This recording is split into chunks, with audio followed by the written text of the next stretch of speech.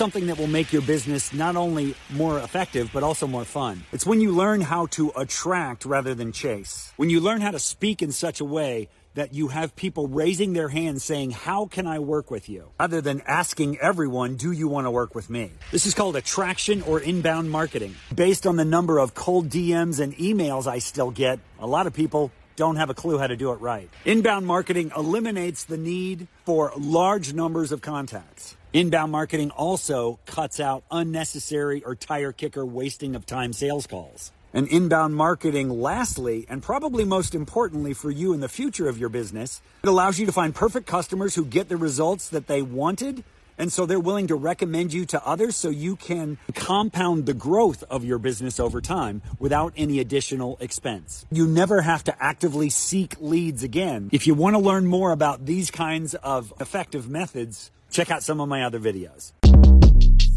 Shortcast Club.